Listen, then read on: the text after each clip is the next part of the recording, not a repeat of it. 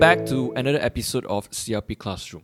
In this episode, I want to talk about voidable contract in your general paper. General paper tend to be students' favorite because they are less to read, less to remember. And it is something that you may have come across in your LLB studies. But if you have some sort of problem studying your general paper, most likely it's that somehow you got lost in between the flow of chapters. For example, once you found an issue, how should you start writing your answer? What should you write? How much should you write? The other issue is about time management. With regards to your general paper, students always have this problem that they don't have enough time to answer the questions. And then somehow they will neglect on answering the statement of claim, which if you actually had a look at your question paper, statement of claim has about 15 to 20 marks to it. So the issue is knowing what to write, writing relevant matter is very important. I've touched on this on how you should approach what you should do in your CLP study. It's first, you must understand legal principle. Second thing, it's on practice writing. And third is to practice on writing what is relevant. So if you start to write things that are irrelevant, that's where you start to lose time on answering other questions. Now, let's zoom into the chapter on voidable contract. Voidable contract means you can decide to void it or not, sort of like cancel it. So there are 4 types of voidable contract. Number 1, coercion. Number 2, undue influence. Number 3, fraud. And number 4, misrep. And fraud and misrep are highly examinable topics in your CLP exam. What happened in exam is this. During exams, students will start to define whatever they know. For example, fraud, misrep, the 3 different kinds of misrep, and write what they memorize. Now, you need to practice a skill is to find the balance of writing relevant and based on the amount of time is allocated. So first, you must look at what is the question asking. How many marks is it? How much of time do I have? Then from there, you roughly have an idea. What should I write? What should I not touch on? How should I apply to the question? If you start to define everything in your answer, you wouldn't have time to write everything. And that's where you will not be able to have time to answer on your statement of claim, which is about 15 to 20 marks. Yes, you can define, but not in the expense of the time allocated. So maybe you can define in about 2-3 sentences and then move on straight to apply the questions.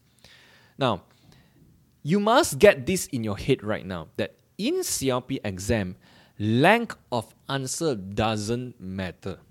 Of course, if you study LLB, you will realize, you heard your lecturers will tell you you must have 4 pages of answers for every question. That's what I was told when I was an LLB student as well. But in CLP, it is not about the amount you write, but it is about what you write, and it must answer the question specifically. So write relevant answer and ask yourself, did your answer actually reply to the question that they asked you? The examiner is not interested in how much you can memorize, how well you can define something, but they are more interested in how you apply. For example, if you get a question on fraud and misrep, is there fraud and misrep in this question? What did that person do that amount to misrepresentation? What did he or she say? What actions did he do that amount to that fraud?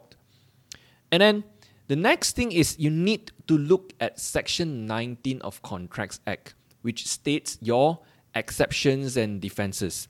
So, for example, did the misrepresentation statement induce the plaintiff to enter into that contract?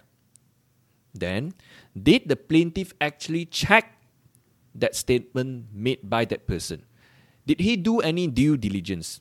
These are the main points you argue based on the facts of the question. For example, who made that statement? Is it a manager or is it a junior level worker? Could the plaintiff have discovered by doing ordinary check?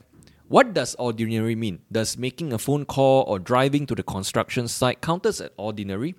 These are critical issues that you need to look at, and also skills that I hope and I can pass in and teach you all, so that when you look at the questions and when you are in real life practice, when you are a lawyer next time, so you look at every case, every client from many different perspectives. It's like a 3D image of it. So rather than just one-sided perspective, and you start to block things coming into you, so you wouldn't be able to see other points of argument. So most importantly, these are where you get marks in exam. Not by defining this and that, it's by arguing these sort of points. Is there fraud or misrep? Did they do any due diligence? Is there any defenses? What defenses can you anticipate coming up from that defendant? Now, hopefully, short podcasts like this sort of give you an idea how you should approach your general paper rather than defining everything and you start to lose minutes, lose time in answering other parts of your question. So, hopefully, when you do notes for your voidable contract, when you read and do your past year questions, you will have a greater idea, a better idea on how you can actually apply to that question. So, I'll see you all in the next episode.